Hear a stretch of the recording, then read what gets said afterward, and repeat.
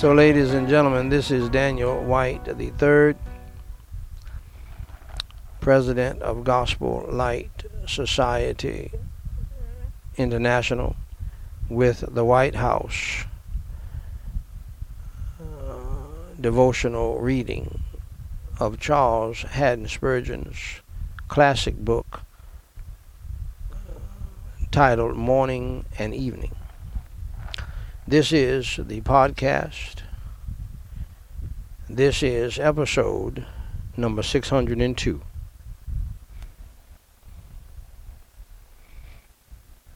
Glory, glory. What I was going to say is wearing modest apparel, women, not only covers up your beautiful body that God gave you, that men will lust after. I mean, that's, you got many Christian men who are lying, saying, oh, they don't lust after. They're halfway effeminate, halfway gay, whatever. But the fire that is in the belly of a man towards a beautiful woman is a raging fire. And as no matter how wonderful they appear and how well dressed, doesn't matter what their position is, many mighty men have fallen to a beautiful woman. And and just like yesterday, and I know some folks are not going to like it, but the only reason why that woman was taking pictures with Trump and one of the other congressmen on his golf course is because she was beautiful. That's all. That's how she got in to Mar-a-Lago, where all of the important information was kept. One reason: because she was fine. That's it. Men go crazy. Powerful men, educated men, rich men go crazy over a fat woman, P-H-A-T, fat. Go crazy. They lose their minds. They lose their marbles. They lose their money. They'll lose their prestige. They'll lose their integrity and everything else over a fine, fat woman. That's a fact. That's how. And God made the women that way, because God wants us to get married to these creatures and have babies and repopulate the earth. There are some countries right now begging couples to have sex and have more babies. America is definitely going down that road with their sanctioning and condoning homosexual marriage and homosexuality and other such demonic foolishness that can't produce any children. But the other flip side of the modesty thing, ladies, nobody's picking on you. I'm just trying to help you. No person wants to be gawked at and seen as a piece of meat. Nobody, male or female, and they are. Nobody. There are men that women gawk at and almost die for. Okay, and those men don't like that. They don't like that. Just like no woman should like it. You don't even know me, and you just come here, all this da.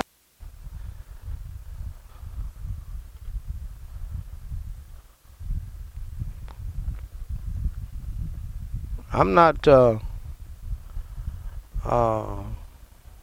Billy D. Williams, but I remember when I was in the Air Force and I was single, and I was walking up to the NCO club, minding my business. There's two women down on the other side of the hill. Come here, let me talk to you. I looked like something back in those days, but still I was not Billy D. Williams. Come here. They was calling me and begging me to come down there to talk with them, and I kept on walking. I think the reason why they were not that attractive to me. Anyway, But anyway, and then now I got some older women, some what I call the Downton Abbey women. They gray hair, got gray hair. How you doing today? White women. Yeah, and they'll pass by me. So I love to see a well-dressed man, and a man, oh, that's a girl. You better get out of here. They're older than me. And I don't give. You say, well, now especially because number one, I'm offended that you would even be interested in me like that, and trying to whisper something to me and all this kind of thing. I'm offended because you older than I am. This is not Downton Abbey. But the other benefit of dressing modestly, women, for those of you who are not perfect, and nobody's perfect, it covers up your flaws. Clothes not only cover up your perfections and your fineness, but clothes cover up your flaws, and we all have them. You know why preachers with big bellies wear vests and coats all the time? It's because they want to cover up their rotundity, the fatness, the F-A-T, fatness around the belly. That's all. You know why many women wear black, dark blue, and men too? Because it makes you look slimmer. Everybody knows that. It's a trick. Okay, so clothes benefit both ways. And it focuses men's attention on who you are.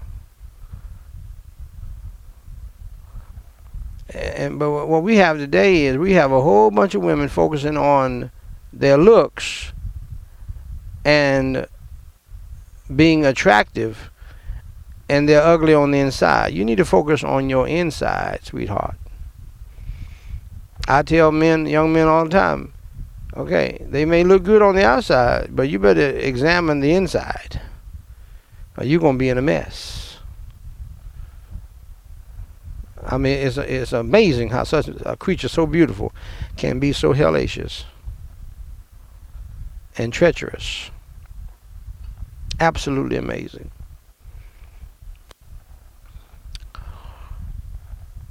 Anyway, I hope that will help you. Isaiah chapter 64, verse 6 reads, "But we are all as an unclean thing, and all our righteousnesses are as filthy rags, and we all do fade as a leaf, and our iniquities, like the wind, have taken us away." Of course, that is so true. Dear friends, the believer is a new creature. He belongs to a holy generation and a peculiar people. The Spirit of God is in him, and in all respects he is far removed from the natural man. But for all that the Christian is a sinner still, he is so from the imperfection of his nature, and will continue so to the end of his earthly life. My. The dark fingers of sin leave smuts upon our fairest robes every time. Sin mars our repentance ere the great potter has finished it upon the wheel. Selfishness and pride defiles our tears, and unbelief tampers with our faith. The best thing we ever did, apart from the merit of Jesus Christ, only swelled the number of our sins. For when we have been most pure in our own sight, Yet like the heavens, we are not pure in God's sight. And as he charged his angels with folly, much more must he charge us with it, even in our most angelic frames of mind. We're filthy rags. Our sins, our wickedness, and what we think is our righteousness is nothing but filthy rags in God's sight. The song which thrills to heaven and seeks to emulate seraphic strains hath human discords in it. The prayer which moves the arm of God is still a bruised and battered prayer. Go ahead, Spurgeon. And only moves that arm because the sinless one, Jesus Christ, the great mediator, has stepped in to take away the sin of our supplication. Go ahead, Dr. Spurgeon. My, the sin of our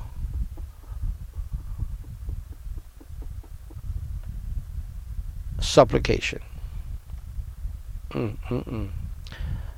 The most golden faith, or the purest degree of sanctification to which a Christian ever attained on earth, has still so much alloy in it as to be only worthy of the flames in itself. My, considered. Every night we look in the glass, we see a sinner, and had need confess, we are all as an unclean thing, and all our righteousnesses are as filthy rags. My God. God help us all. Oh, how precious the blood of Jesus Christ to such hearts as ours. For our hearts are wicked. Who can know it? How priceless a gift is his perfect righteousness, and how bright the hope of perfect holiness hereafter in Jesus Christ. Even now, though sin dwells in us, its power is broken. It has no dominion. It is a broken-backed snake. What, Spurgeon? What are you talking about? You're going way beyond me. We are in bitter conflict with it, but it is with a vanquished foe that we have to deal. Yet a little while, and we shall enter victoriously into the city where nothing defileth. Glory be to God. If you do not know the Lord Jesus Christ as your Savior as he did, here is how you can be saved from the hell to come and walk with the Lord morning and evening in this life until you go to that wonderful place called heaven when you die. First, dear friend, accept the fact that you are a sinner and that you have broken God's laws. The Holy Bible says in Romans 3:23, "For all have sinned and come short of the glory of God." Second, accept the fact that there is a penalty. There is a punishment for sin, always. The Holy Bible says in Romans 6:23, "For the wages of sin is death." Third, accept the fact that you are on the road to hell right now. If you have never trusted, if you have never believed on the Lord Jesus Christ as your Savior, if you have never received his free gift of salvation, that he died on the cross for your sins, was buried, and rose on the third day. Jesus Christ preached more on hell than any prophet in the Bible. Jesus Christ preached more on hell than he did about heaven. Why? Because he loves us, and he wants to save us from that awful place so that we can go to heaven when we die. Jesus Christ said in one sermon in Matthew 18:8, "Wherefore if thy hand or thy foot offend thee, cut them off, and cast them from thee. It is better for thee to enter into life halt or maimed, rather than having 2 hands or 2 feet to be cast into everlasting fire." Also the Bible states in Revelation 21:8, "But the fearful and unbelieving, and the abominable, and murderers, and whoremongers, and sorcerers, and idolaters, and all liars, shall have their part in the lake which burneth with fire and brimstone, which is the second death." Now, hell is bad news, dear friend. But I have some good news for you. You don't have to go to hell when you die. You can go to heaven. For Jesus Christ said in John 3:16, "For God so loved the world," that includes you, "that he gave his only begotten Son, Jesus Christ, that whosoever believeth in him should not perish, but have everlasting life." And just believe in your heart on the Lord Jesus Christ. Believe that he died for your sins. He suffered, he bled, and he died for your sins and for mine and for everybody in the world. He was buried, and he rose from the dead by the power of God for you, so that you can live forever with him. Pray and ask him to come into your heart today to save your soul, and he will save you. Romans 10:9 and 13 says that if thou shalt confess with thy mouth the Lord Jesus, and shalt believe in thine heart that God hath raised him from the dead, thou shalt be saved. For whosoever shall call upon the name of the Lord shall be saved. Saved from what? Saved from hell. Saved to what? Saved to heaven. So, dear friend, if you want to trust Christ as your Savior today, so that you can avoid going to hell and go to heaven when you die, pray this simple prayer with me called the Sinner's Prayer.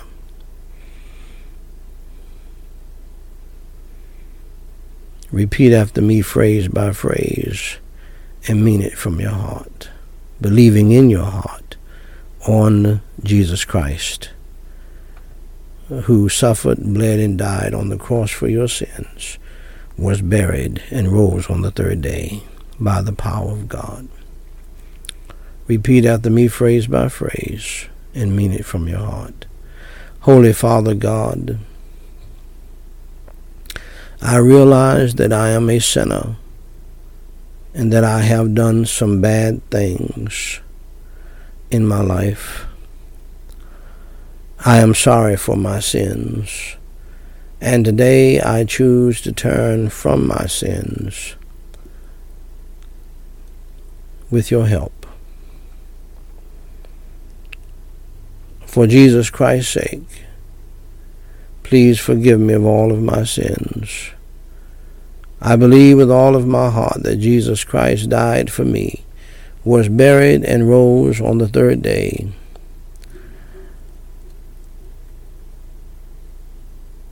I do believe with all of my heart on the Lord Jesus Christ as my Savior.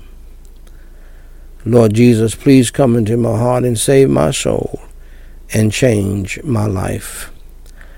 Fill me with your Holy Spirit and help me to repent of my sins past.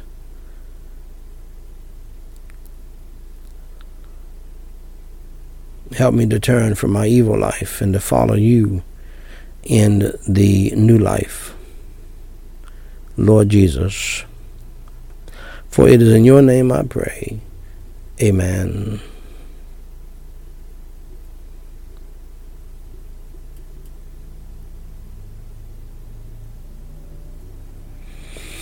Dear friend, if you believed in your heart on the Lord Jesus Christ that he died on the cross for your sins, was buried, and rose on the third day. Allow me to say to you, congratulations on doing the most important thing in life, and that is trusting Jesus Christ as your Lord and Savior. For more information to help you grow in your newfound faith in Christ, please go to GospelLightSociety.com and read my pamphlet titled What to Do After You Enter Through the Door. Jesus Christ said in John 10:9, I am the door. By me, if any man enter in, he shall be saved, and shall go in and out, and find pasture.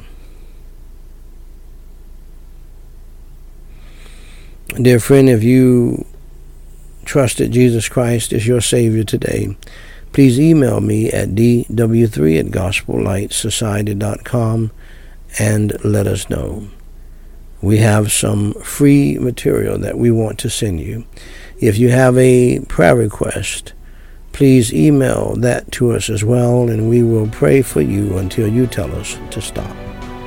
Until next time, my beloved, God loves you, we love you, and may God bless you real good, is my prayer.